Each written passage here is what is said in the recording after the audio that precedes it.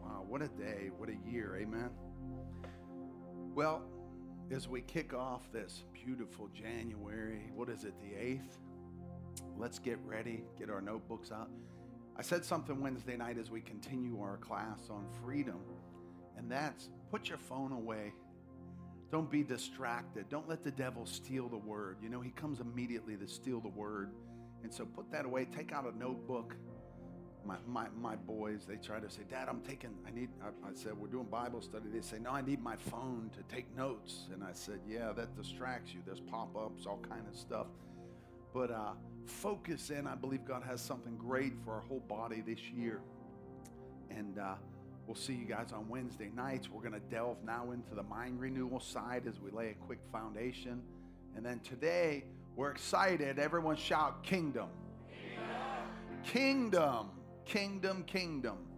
Father, thank you for the help of the Holy Ghost to communicate a message that will bring transformation, mind renewal, life and health to all our flesh.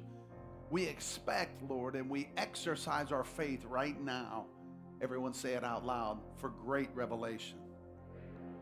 In Jesus' name, amen. You know, General Bob and I were both praying out this year for light, light, light. That means revelation. So when you exercise your faith for that, that means if you're believing right now, you're going to receive something. That means almost, have you ever been in a class or school where you heard something and a light turned on? Well, that's what that does. It's like, I never saw it that way. How many are getting some of that today? Come on, how many are getting some of that? If you don't expect it, you don't get it. But I'm believing for great revelation. So will you hook up with my faith that you're going to see things like you never have before? Genesis 1:26, I call it, some people call it I call it the original commission. Some people call it our original mandate or the dominion mandate. But let's look at it today. And God said, let us make man in our image, after our likeness, and let them have, someone say dominion. How many think dominion's a good word? To the elf, is that a neat word? Francisco? It's a really good word, amen? Say dominion. Dominion over the fish of the sea, over the fowl of the air, over the cattle, over all the earth, and over every creeping thing that creeps on the earth. So you have dominion over creeps. Can I have an amen? 28 says, and God blessed them, and he said unto them, be fruitful. Here's your other commission. Be fruitful. Right, Shane? Be fruitful and multiply. Right? Right? Where's Josh Janoff? Are you in here? Is Josh in here? Where's he at? Back there? You're on number 5? Come on, give a shout. I think they're going for like 20. I'm just kidding, but wow. Hey, after 4, it's all good, right? God bless him. He said, be fruitful, multiply, replenish the earth, subdue it, have dominion over the fish of the sea, the fowl of the air, and over everything that moves upon the earth. The interesting thought to me as I pull this out today is that word, rada, is the original word for dominion, rada. Here's what it means: to rule, to reign, to prevail against. Interesting, right? In the Hebrew. But then when we get into the New Testament, and the Bible tells us, let your kingdom come, let your will be done.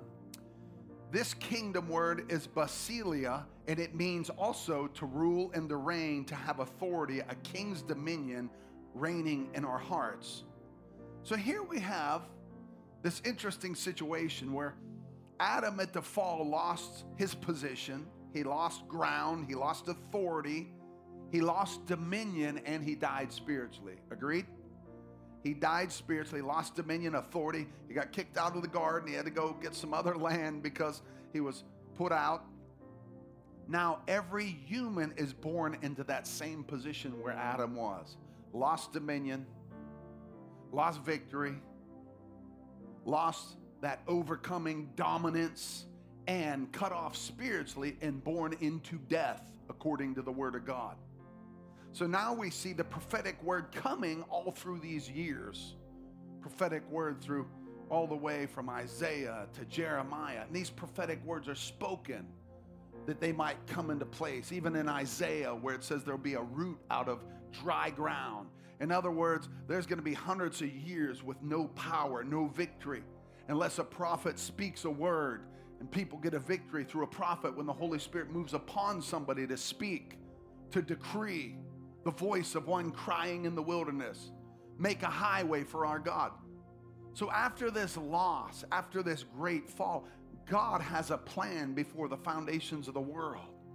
The enemy wants to crush the plan of God, but how many know the Bible says the seed of woman will crush his head? And that's what he did, amen? So out of this lineage is prophesied a Savior. Why? The motivation, because God loves you. God wants you to get your dominion back, your victory back, your joy back, your healing back. Everything that was in the garden, how many know it was perfection? It was incredible dominion. The earth was the Lord's and the fullness thereof, and he delegated to his prized possession. And let's just get this revelation right now. If you're a human being, say it out loud, I'm his prized possession. So Isaiah 9:6 prophesies, which we just celebrated at Christmas, for unto us a child is born, and the son is given, and the government, listen, the government. Notice he didn't say the church.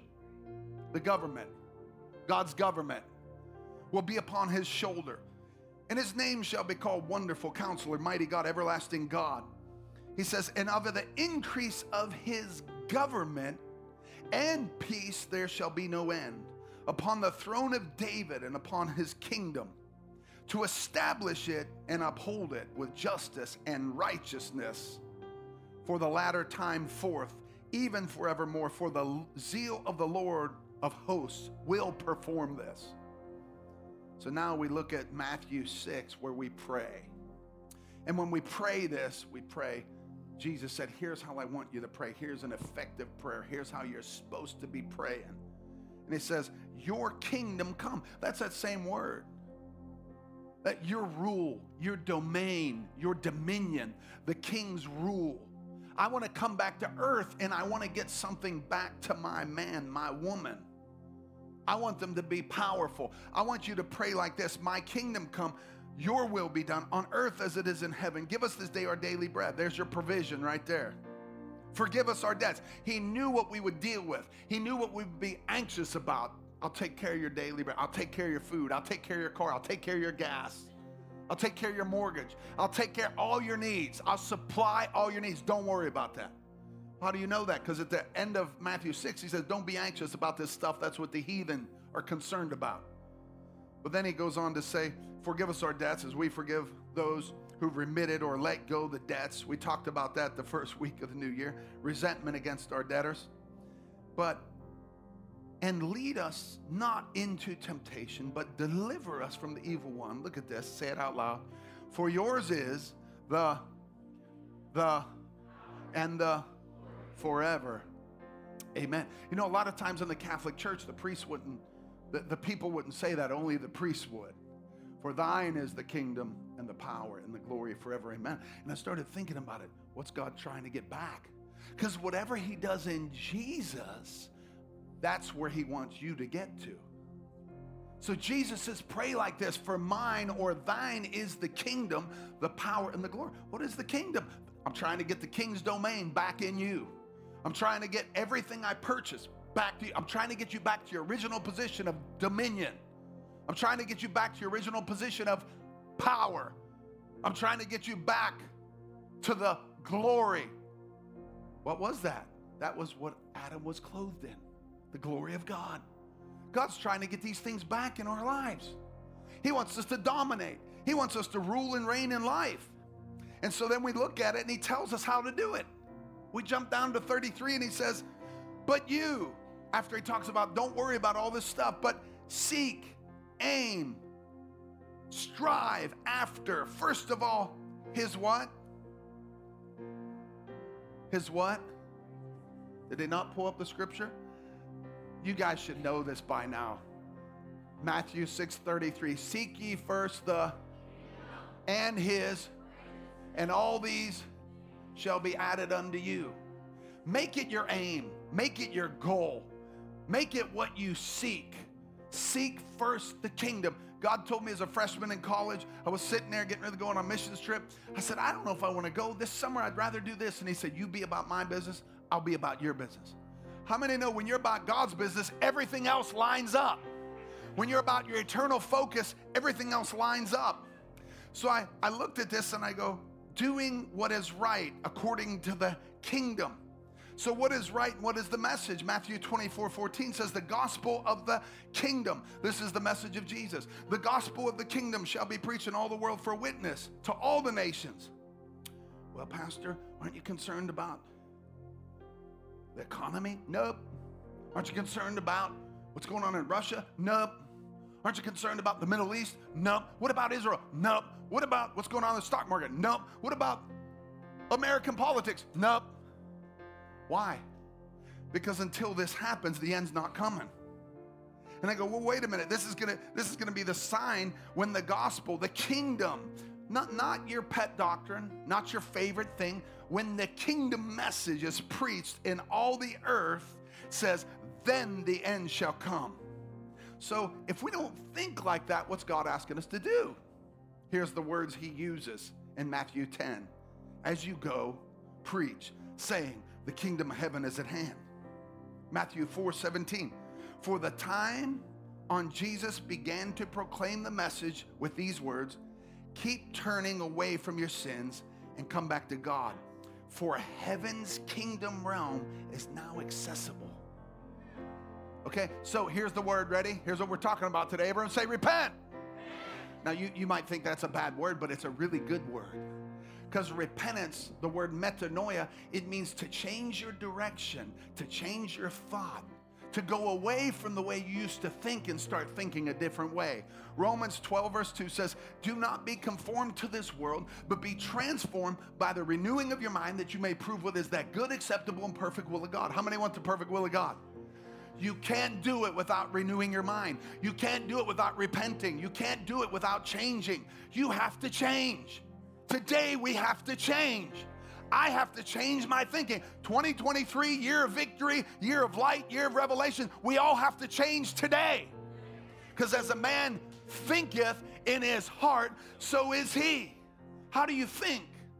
What's your mind connected to your heart think? So I went to the first one. Just write this in your notes. How have we been having stinking thinking? And the Lord said, the kingdom mindset transforms everything when we think like kingdom, when we think like God thinks. I'm kind of infatuated with stuff like this because when I go to Spain, I tell guys down in southern Spain or northern Spain or middle of Spain, take me to a castle. Take me to a castle. I go to London and say, take me to the castle, Leeds Castle, Oxford Castle. Take me to this castle. I want to go to Nottingham Castle. I want to go up to Scotland, Edinburgh Castle. I want to go to everywhere I go. I find I preach, but I find a castle. And then I go to Prague. Have you ever been to the Prague Castle? It's gorgeous. It's incredible. There's like castles all over Czech Republic. Then you go into the communist bloc countries like Slovakia. There's castles. It's like, stop, Danny, stop. I want to go see that. That's awesome.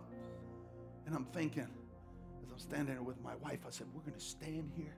We're going to stand next to those horses and watch the changing of the guards. There's something about this royalty. There's something about Buckingham Palace. When I was standing by the gate, and I was like from here to the keyboard player to Princess Diana, I'm like screaming and yelling, let's go! I'm like, come on, the princess! And I'm like, there's something about Trafalgar Square. There's something about Abbey Road. There's something about in London when you get this, you go to Harrods and you go, it's just royal. I'm made for royalty. I'm made for a kingdom. And we have democracy mindset. We have kingdom mindset. So my wife's watching this thing about Harry and Meghan, whatever. Is anybody watching that stuff, by the way?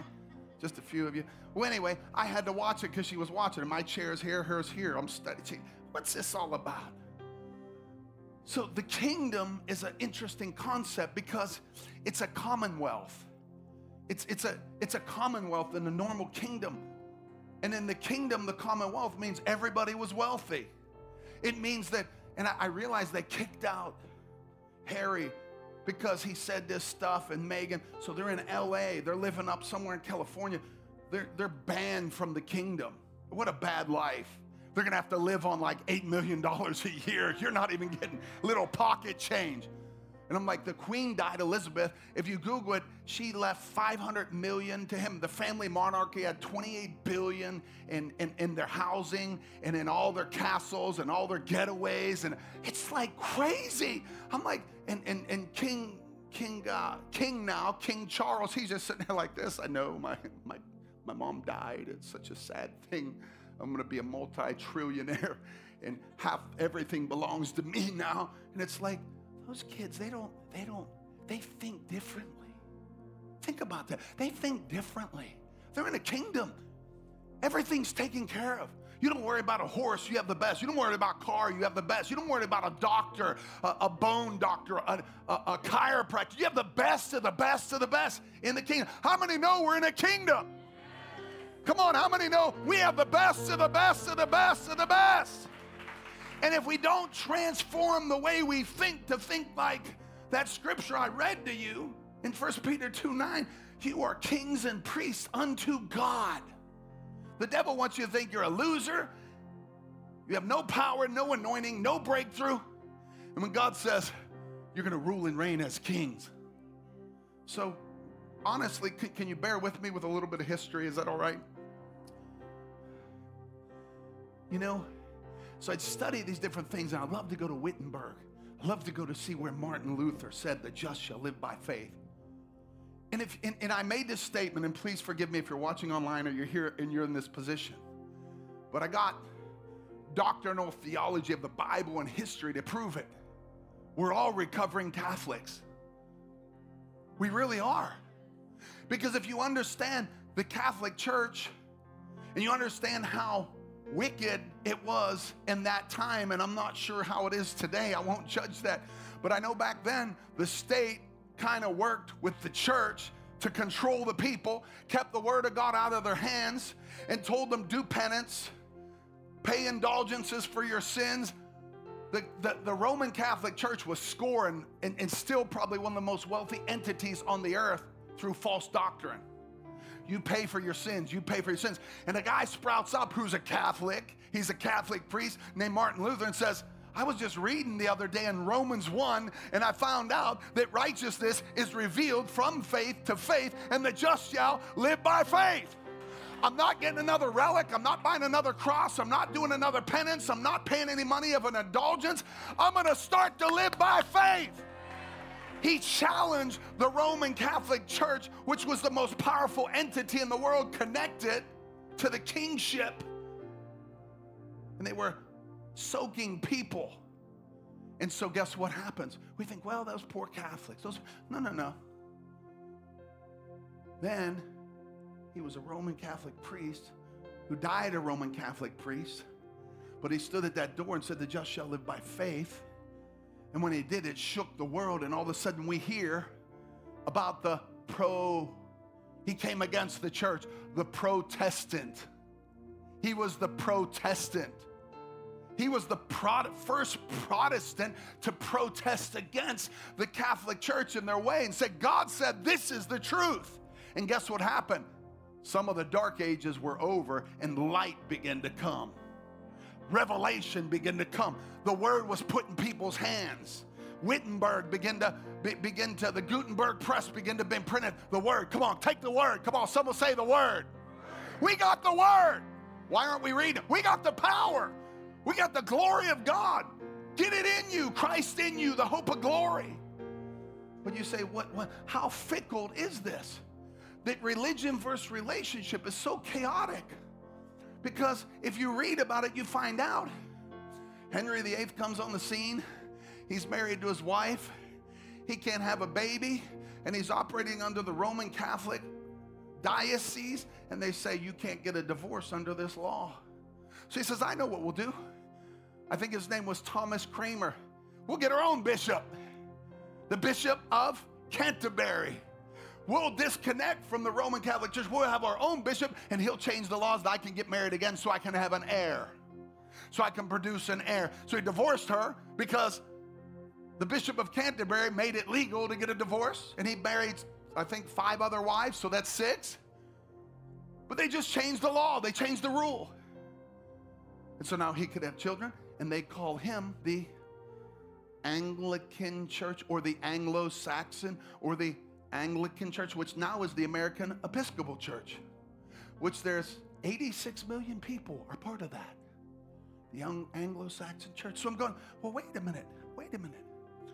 So we got all this religion, all this idea of man, and the tradition of man makes the word of God of no effect.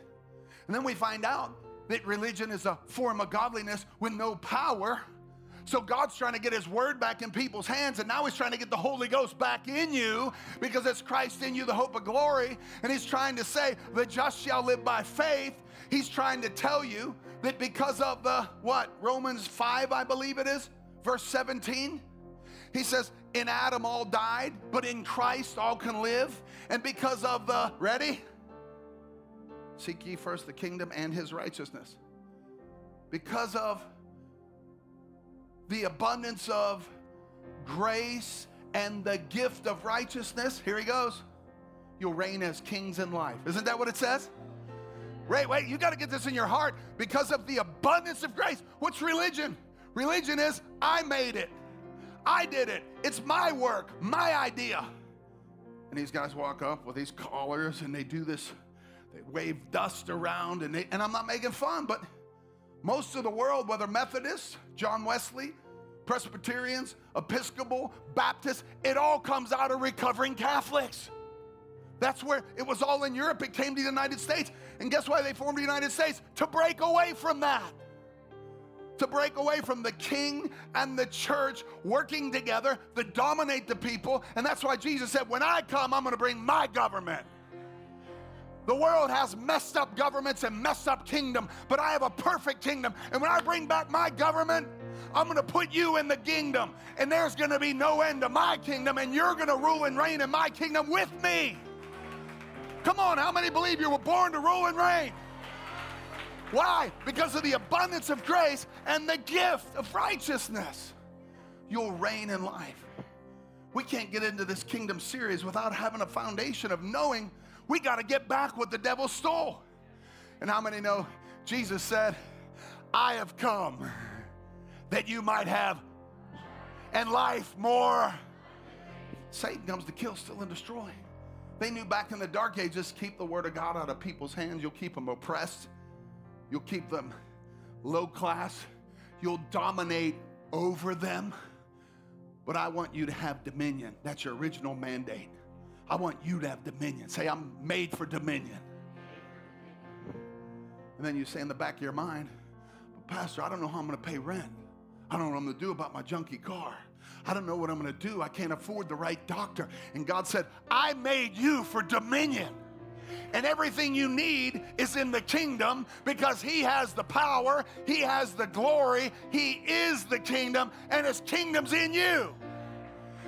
Jesus is in you, and that's why the Bible says this mystery that's been hidden for ages, which is now revealed, Christ in you. So what's in you? The kingdom. What's in you? The power. What's in you? The glory. If Christ is in you, I submit to you, you're a powerhouse of resurrection power. Do you believe it today? Now let's bounce on to this next revelation. See, religion versus relationship is you're not saved by your doing. Ephesians 2, verse 8 through 10. By grace, you are saved. Not of yourself, it's a gift. By grace, through faith. By grace, through faith, not of your own works. See, there's a mindset that's out of the kingdom that's called religion. It's all about works. It's all about what you do, how good you are. You meet up, you perform, you do better. God will bless you if you do better. You work harder. And Satan's got religious people on this treadmill of religion when God says it's all about receiving my grace. It's all about letting me make you righteous because I enjoy making you righteous. I enjoy giving you this gift of grace that has nothing to do with your own ability to make yourself right.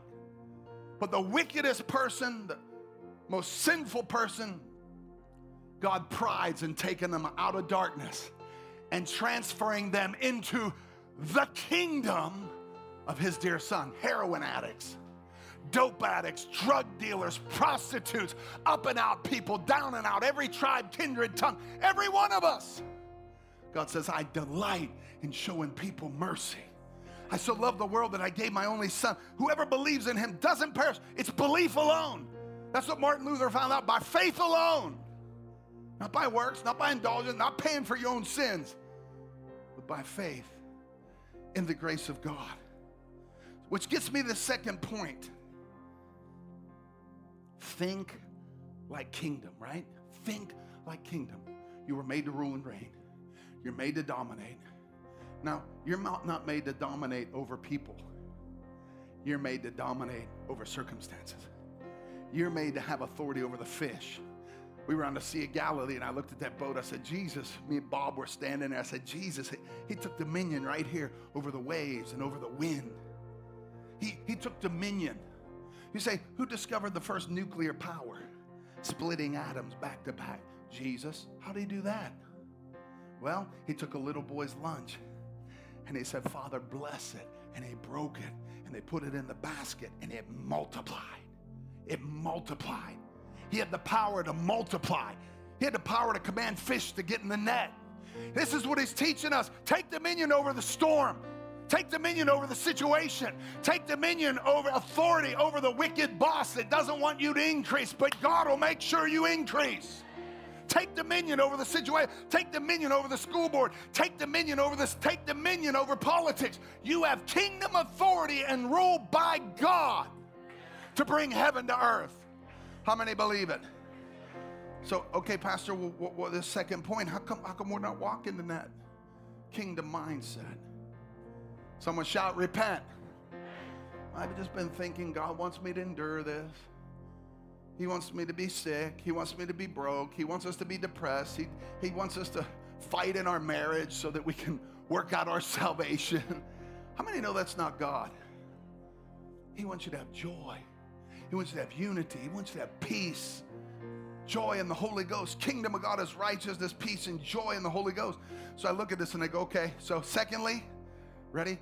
Kingdom mindset number 2, concept that has to change from servants and subjects to sons and joint heirs. I want you to think about this. This is the way Christians have seen themselves, is defeated, trying to get the victory, trying to get ahead, trying to get healed, try. Whoa. Stop trying.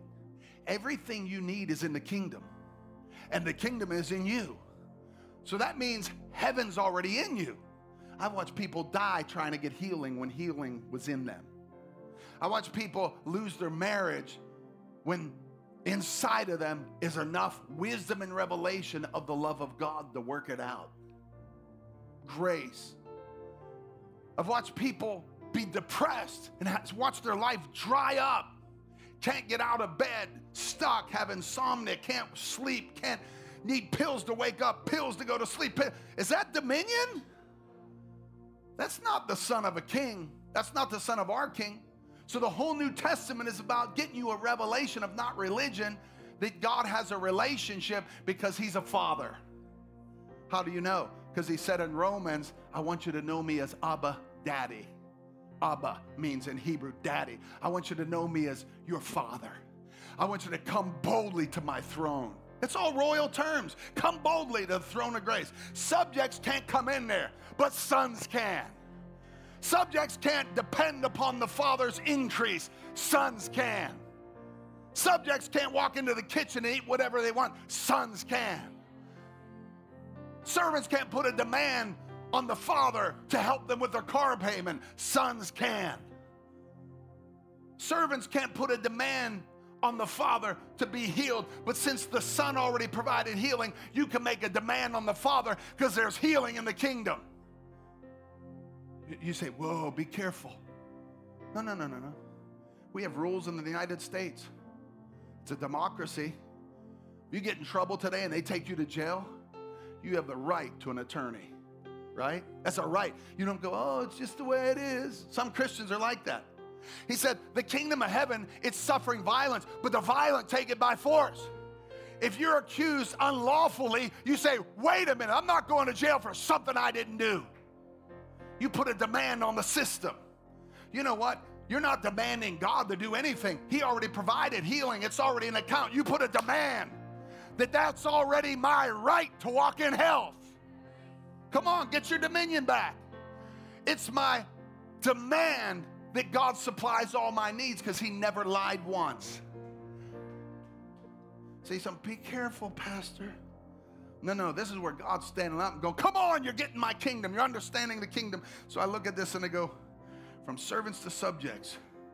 Luke 15, it's going to help us. We got to repent of acting like subjects and servants instead of sons. Joint heirs, sons of the king. Sons like the firstborn rights. Actually, Jesus gives us this in Luke 15 after he tells us these parables. Then when he came to himself, prodigal son, what did he do? Went out blowing doobies, nightclubs, got his new bachelor bungalow, spent all he had, partied it up, got prostitutes, women, and God would be mad at him in every religious church today. Don't even let him come into here. You aren't worthy to come in here, you loser. You spent your dad's inheritance. You rotten thing. You're good for nothing. But guess what happened? And this is what has to happen in every believer, in every unbeliever, in every backslider, in every person. He thought in the pig pen. When he came to himself, he started having a little bit of imagination of his father's house. And what did he say? He said to himself, in my father's house, the servants have it so well. In my father's house, the servants do really well. They eat, they sleep, they have good stuff. I know what I'll do. I'll go to my father and I'll tell him, Father, make me like a servant. That's a religious mindset, by the way. Make me like one of your hired hands.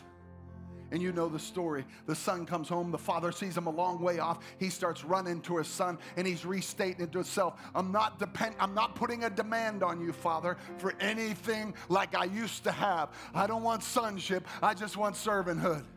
But the heart of the fathers moved with compassion, and we see the heart of God coming to that loser, coming to that alcoholic, coming to that broken person, coming to that strung out guy.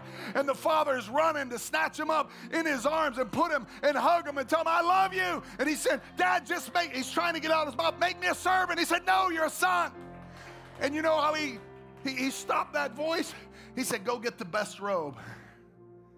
You're a son, you're restored. Your robe of righteousness. I'm going to put you in right standing with the Father. But we're going to talk about this in 2 weeks. Go get the signet ring with my seal of authority. Give my son his dominion back. Give him his authority back. Give him his power back. Give him his glory back. He can stamp stuff in wax for the Father. He has authority from the Father. Give him his ring back. Give him his shoes back. Give him his robe. In fact, let's celebrate. Go kill the filet mignon and let's begin to celebrate. Good thing, huh? Everyone say sonship. Sonship. Not sun chips. Some of y'all are hungry. Sun chips. Someone say celebrate. Let me move to the next point here real quick, but listen. Celebrate. I always thought at my Baptist school when I was a little kid, man, how bad am I? How bad am I? How did I sin? I was always thinking about my sin. It's sin consciousness. They rubbed it into you. If it's the Lord's will, you might be forgiven. If not, some are predestined to go to hell, some to heaven. I went home thinking, I wonder if I'm one of those. It's going to burn hot. It's just a stupid doctrine. And I'm thinking people think like that. God predestined. No, God gave you dominion. God gave you authority and said, take your dominion in the earth. How many believe it? Rule and reign as kings is full. It's the kingdom mandate message. But guess what happens? I was meditating on this last night and it hit me. They started celebrating. They started having a party, dancing, music, barbecue. The elder son Barbecue. Something's on fire. Nobody got time for that. Somebody's thinking there's a party going on. There's a celebration going on. They're cooking steak down there. And the elder brother, hallelujah. The elder brother, the religious one, the one that did everything right in his own ability. The religious one was so mad. Do you know religious people get mad when you see the grace of God? Religious people can't stand grace. They hate grace because they pulled themselves up by all their bootstraps. He said, Father, I've always been with you. I've never left. I've never spent your money. He's pointing out his sin. Righteous women, pot, parties. He's meditating on that. And he's holding himself up in self-righteousness. And what I did. Look what I did. And the Father says, you're always with me. But is it not right that the son that was dead, he's now alive again? Should we not celebrate that he came home? Should we not rejoice? You know why?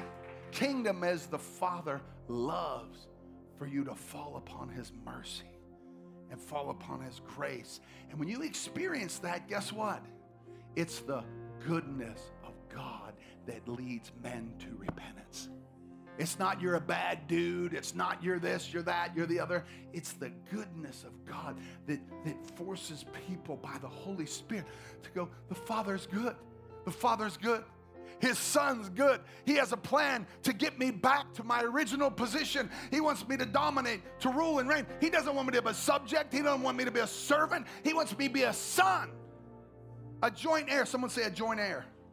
Romans 8:17. Since we are true children, we qualify to share in his treasures. For indeed, we are heirs of God himself. And since we are joined to Christ, how many are joined to Christ? Wait, that was kind of weak. How many are really joined to Christ? For if many are joined to Christ, we are also inherit all that he is and all that he has. We will experiencing being co-glorified with him, provided that we accept the sufferings as our own. A glorious destiny, it says. I am convinced that any suffering we endure is less than nothing compared to the magnitude of the glory that is about to be unveiled. Someone say within us. Kingdom, power, glory. Something's working in you that's about to be unveiled within us. The entire universe is standing on its tiptoes, yearning to see the unveiling of God's glorious sons and daughters. Someone say sonship.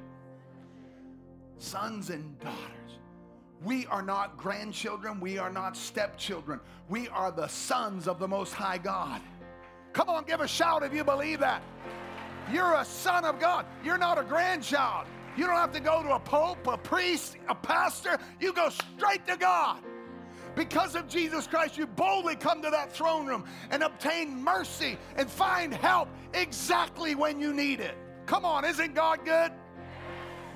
Man, when you understand the kingdom principles, sonship. Listen, one more, Galatians 3:26. You have all become true children of God by faith in Jesus Christ. Faith immersed you into Christ, and you are now covered and clothed with his life. We no longer see each other as our former state, Jew nor non-Jew, rich or poor, male or female, because we're all one through the union with Jesus Christ. And if you belong to Christ, then you are Abraham's child, a true heir of all the blessings because of the promise God made to Abraham. Can I tell you the other thing I forgot to tell you? How many times in the Bible, you know this, and if you're in an Italian family, you know it too. They give all the heir, all the funds and real estate mostly go to the firstborn son or the sons, but not so much the daughters. And they get that from the lineage in Judaism because it's the firstborn that's the heir. That's the heir. That's why, man, Jacob and Esau was a messed up deal. There's several times in the Bible, Ephraim and Manasseh, where they laid their hand on the wrong person to get the increase and inheritance. But it's interesting, the Bible calls Jesus the firstborn amongst many brethren. I said, why'd you say that? The Lord said it was the firstborn that was acting religious up in the field. So I had to move on the younger brother because of his heart to repent. Isn't repentance powerful? What's God going to do today? You repent. It's powerful. I'm not changing my mind. I still hate him. I don't like her. I hate my boss. Can't stand my mother-in-law. Don't like him. Mad at whatever politician you're mad at. And God's saying, hey, man, you judge. You have unforgiveness. I can't move in your life. But then we repent, change our minds. It cleans out our heart. You start getting revelation. Revelation on the kingdom. Revelation on the king. It's all about Jesus. The king's domain is in us. The power, the glory, the dominion, the kingdom. Let me close this with this last one. So it's interesting to me. When you get saved, the Bible says if any man's in Christ, he's a brand new creature, right? 2 Corinthians 5. If any man's in Christ, he's a brand new creature. Brand new creation altogether. Old things are passed away. Everything's brand new. What's that mean? Did you get a new car? Nope. New house? Swimming pool? Nope. New gold chains? Nope. You got new DNA. You got your DNA of your spirit looks just like Jesus. You share inwardly his likeness. You are as righteous as Jesus. He was the firstborn amongst many brethren. So as the word of God is correct in the kingdom, you look just like Jesus. You don't believe that all the time, but you look just like Jesus. You have the inheritance of Jesus. You'll do works that Jesus did and greater. You have the authority of Jesus. He said, I've given you the name. Devils will be under your feet. That's why some people, I just need to get free. No, you got strongholds in your mind and you won't let them go. You won't get full of the word and full of the spirit, so you live the same way year after year. We can't counsel the flesh and we can't cast out the flesh and we can't counsel demons. Doesn't work that way. You got to put the flesh under. You got to renew your mind and you got to be born again in your spirit. Then you get victory. Then you can see the kingdom. But as we look at this, I go, what happened here? It's Acts 2 account. Ready? And it starts with this word that we're using today. Repent. Jesus came preaching. John the Baptist. Repent, the kingdom's at hand. Repent, the kingdom's at hand. Repent, God's kingdom. The kingdom of heaven, the kingdom of God. Repent. Change the way you think. Stop religion. Get in a relationship. Change the way you think. Stop thinking as a servant. The Lord said many Christians think they're servants and subjects instead of sons. We should teach for 10 years on sonship. Because you know what? I've foster parented a bunch of kids in a boys' home. And man, they got stinking thinking. They think everyone hates them. They're victims. The world's against them. Their family left them. I don't have a dad. Well, man, God will be a father to the fatherless. You got to get in sonship if you're going to think right. You got to renew your mind. I'm a son. I'm a son. I'm a son of the Most High God. A son of the Most High God. I'm a son. I'm a son. I have a Savior. I'm a son. Jesus was the firstborn, and he brought me into his inheritance, and he called me a joint heir with everything Jesus has. Everyone say, change your thinking. Say, repent. We got to change the way we've been thinking. But in this last one, in Acts 2, verse 38. Peter replied, you know what this is. This is after there's a great move of the Holy Ghost. Write this in your notes. I want you to see this. Read it this week. And write down 1 Peter 2:9 because that's an important scripture. But as you look at this, you go, Peter replied. After he preached the first sermon, the guy that went away from Jesus denied him 3 times. Jesus restored him 3 times. Do you love me, Peter? Yeah. You know I love you. You love me, Peter? Yeah, you know I love you. Peter, do you love me? Then feed my lambs. You know I love you, Lord. I think he was trying to get him back restored. And then he said, Peter, I know you had some issues, but you're going to preach the first sermon. That's what this is. He preached the first sermon and talked about how Jesus was died, buried, risen again. And then he goes, well, what should we do with all this? Talked about the outpouring of the Holy Spirit. And listen what he says. First thing he says is, repent of your religious thinking. Sadducees, Pharisees, Greeks, Romans, Jews, Gentiles. Repent, every one of you. Be baptized in the name of Jesus, the Anointed One. And sins will be removed. And then take hold of the gift of the Holy Spirit. For God's promise of the Holy Spirit is for you and your families. How many would agree with that as we close today? How many would agree with that? How many have the Holy Spirit? Hold your hand up high. Don't be ashamed. I'm not talking about I got filled in 73 and haven't prayed since. Or I felt joy in the 80s, but I don't now, I'm depressed. The kingdom of God is righteousness, peace, and joy. It's all in the Holy Ghost. And so if you don't have the Holy Ghost in you, I feel sorry for you. You can't win. Get the gift of the Holy Spirit. Receive the gift of the Holy Spirit with the evidence of speaking in other tongues, because he said it's for you and your children. How many want to get your children set free? It's for you and your children. I'm putting a demand on my kids to go to another level this year. Where are you, Judah? You're going to, Gloria, you're going to another level. My children are going to another level. My children are taught of the Lord, great is their peace. My children understand the kingdom. My children are discussing with me the kingdom. How many know that's the way it should be? If you're going to leave a legacy and you're going to have joint heirs, you're going to have some people that win together, right? But listen what he says. Everyone, the Holy Spirit is for you, your families, for yet to those to be born and everyone who the Lord should call. You say, what happened here? Ready? Transformation. When we got saved, my mom got saved, us kids got saved, and then my father got saved. But there was something interesting that happened in the 70s. I think somehow we worked it out in the 80s and the 90s. We thought you had to get saved and filled with the Spirit in the same day. So many of us did. But today it's like, get saved. A couple years later, maybe get the Spirit, maybe not. Get some bad teaching, it's not for today. So I go, that's not good. So after they get saved, after they get filled with the Spirit, after they pray in the Holy Ghost, verse 42 says, let's read this together as we close. All the believers devoted themselves to the apostles' teaching. In other words, they set themselves under. That's a whole nother kingdom mindset. They put themselves submitted to that authority. Some people just won't submit to the authority for anything.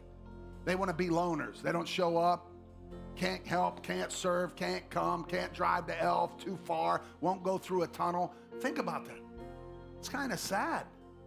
How are you going to go to the mission field if you can't go to the airport?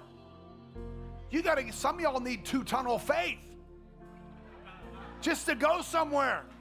I got to have faith just to get to the North Campus during the Steeler game here in a minute. That's for another day.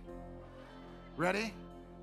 They're devoted to the apostles. They came under the teaching and the fellowship. Someone say fellowship. By the way, life groups are getting ready to kick off. You need fellowship. If you don't get fellowship, you become a weirdo. You become isolated and the devil will eat your lunch. You need the people sitting next to you. Someone shout amen. Amen. Listen what he says. The apostles teaching, fellowship, sharing meals. Some of us need to eat a little more. Can I have an amen? But the fast is coming quickly, so cut back to one meal a day and drink a lot of water. Including the Lord's Supper, they took communion. In prayer, and a deep sense of awe came over all of them. The apostles performed many miraculous signs and wonders. And all the believers met together in one place, and they shared everything they had. They shared everything. Someone say they shared. How many know when you're not filled with the Holy Ghost, you're greedy? You won't tell anyone, but you kind of are.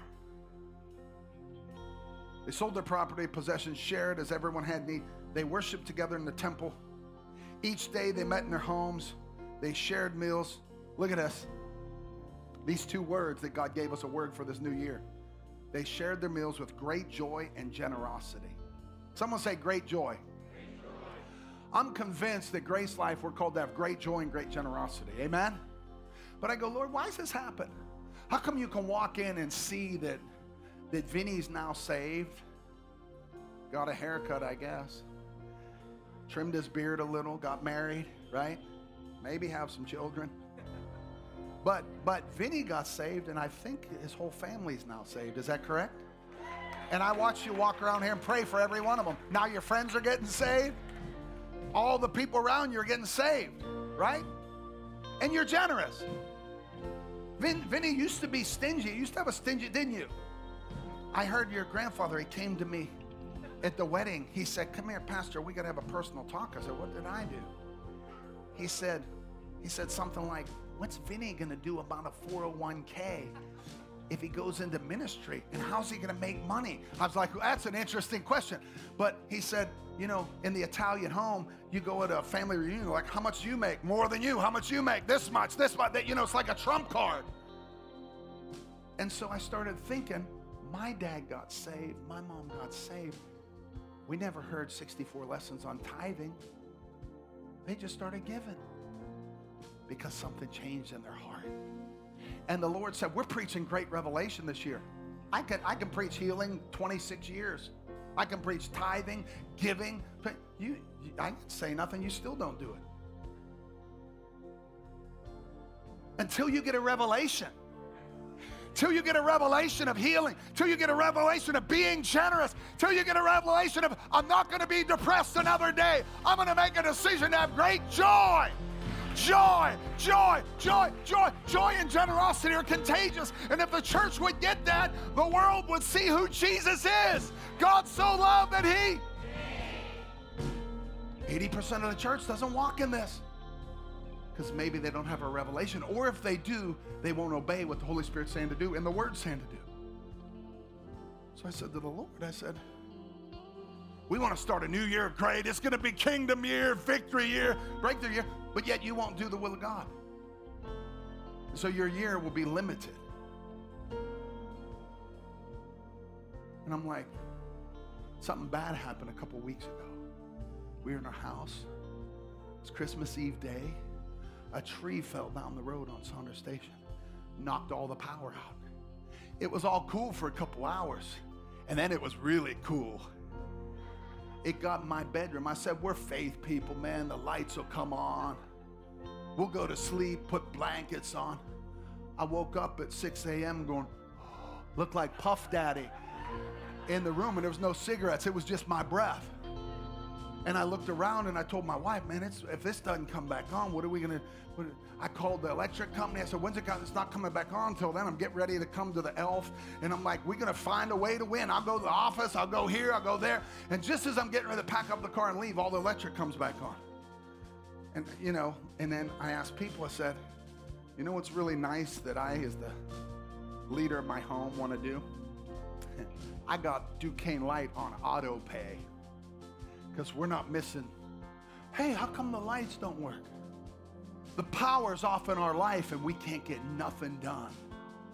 And the Lord said to me, how come people miss the tithe every other week and the power's off in their life and they can't get nothing done? Because they don't honor the God, Lord, with their first fruits. And it's not about money, it's about you saying, Father, I trust you above everything. Your kingdom's first above everything.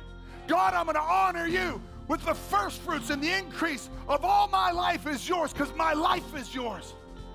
And maybe if your money's not his, maybe your life's not his. Just do a check real quick. The Lord said in 2023, we're having extreme victory. To me, it's righteousness, that's the kingdom. It's peace, and it's joy in the Holy Ghost. There's no joy if you're not walking in the abundance of God and obeying his word. Why? Because this is what happens. The world of the generous, Proverbs 11:24. The world of the generous gets larger and larger. The world of the stingy gets smaller and smaller. The one who blesses others is abundantly blessed. Those who help others are helped. Do you know it's God's delight to give us the kingdom? And do you know what kingdom is all about? Righteousness, peace, and joy. And when you're in the generosity of God, they'll see your good works and they'll glorify your Father which is in heaven. You say, how can you do this 26 years and do it another 15 years and retire and bring up young pastors under you and plant churches all over the world and jump in a jet? Where are you going to get a jet? A jet's in the kingdom. Gas is in the kingdom. Everything I need for my life and godliness is in the kingdom, and the kingdom is me. It means nothing to God. You're all right with you, Hefner, having a Playboy jet, but you don't want your pastor to have one. Why? Because you're not a kingdom thinker, and you steal from God. and you become like that elder son in the field, just being miserable about what goes on at church because you're judgmental. And God says, how about you tap in to the kingdom? And how about you learn kingdom principles that aren't religion, they're relationship. They're not servants, they're sonship. They're not consumers, they're contributors. God wants to turn your 2023 into the greatest year of your life. But one of the greatest things we got to do is repent of not doing what he asks us. You know, my heart for you today is I want you to see the kingdom. I want you to see what we've been doing. And I can say boldly, follow me as I follow Christ. I'm not the sharpest tool in the shed. Ask some of the people around me, but I can tell you, it's working. The marriage stuff, it's working. Raising champions, it's working. Increasing every year abundantly, it's working. Walking in healing and health, it's working. Having joy of the Lord as your strength every day, it's working. How many want it to work in your life? Father, I thank you for the help of the Holy Ghost, and I submit all this to you because you are good and your mercy endures forever. Our lives are focused around the kingdom and the King, Jesus Christ. John said in 3 verse 5, verily I say unto you, except a man be born again, he cannot see the kingdom of God. Man, if you're not born again, if you're not born into this marvelous light, if you're not, you're just doing life on your own. But today, the Bible says, Nicodemus, he told him, you must be born again. Can I enter back into my mama's womb and be born again? No, verily I say unto thee, except you be born of water and of the Spirit, you cannot enter into the kingdom of God. Me and General Bob and the prayer team are praying for great revelation, that you see the kingdom, that you see what you're called to do, that you obey what God's asking you to do. You don't be religious, you be righteous. You don't be a servant, you become a son. And you see today, if you're watching online, God loves you, has a plan for you. If you're a prodigal, he's telling you, come home, get back in the kingdom. Come back to dad's house. You're deeply loved and highly favored. We want you to come home. If you've never received Christ as your Lord and Savior, today's your day. The Bible says now is the time of salvation. Today is your day of deliverance from yourself and from the evil one. So with every head bowed, and you online, wherever you're at on your smart device, God loves you and he's got your number and his kingdom's coming to you today. If you're in this house right now, I'm going to pray in a couple seconds. Right there where you're sitting with heads bowed and eyes closed, you say, Pastor, I want to have a born-again experience. I want to know Jesus Christ as my Lord and Savior. I want to be in the kingdom. I want to be a son. I want to be a daughter. I want to be made righteous. Pray for me, Pastor. That's you. Just pop your hand up real quick. Say, pray for me in this house right now. Thank you, thank you, thank you, thank you. Somebody else, thank you. Just pop your hand up real quick if that's you. Thank you right there. I need to know him as my Lord and Savior. Thank you. Somebody else, just pop your hand up. Don't wait. God's looking on right now. You say, I want to make him my Lord and Savior. Just lift real quick. There's somebody here, you're wrestling right now, but just tell God with an uplifted hand, I want to receive all God has for me. I want to receive Jesus Christ. Thank you as my Lord and Savior. One more second. He's waiting. Just pop your hand up. Say, that's me, Pastor. I'm the one wrestling. I'm the one. I need to receive Christ today. We don't know what our tomorrow holds. We want to have an eternity with him forever and ever. Thank you. Let's all pray this together out loud. Everyone in this place, and you online, pray with us, and you that raised your hands or should have, let's pray. Father God, I believe Jesus is the Son of God who died for me, who lived for me, who lived a perfect life and became my perfect sacrifice, shed his blood for all my sin, and rose again on the third day. Today, I accept Jesus Christ as my Lord and Savior. Because I repent. I change my mind from doing it my way. I'm going to do it His way. This day forward, I am a child of God. I'm in the kingdom. Come on, give a shout if you believe that today.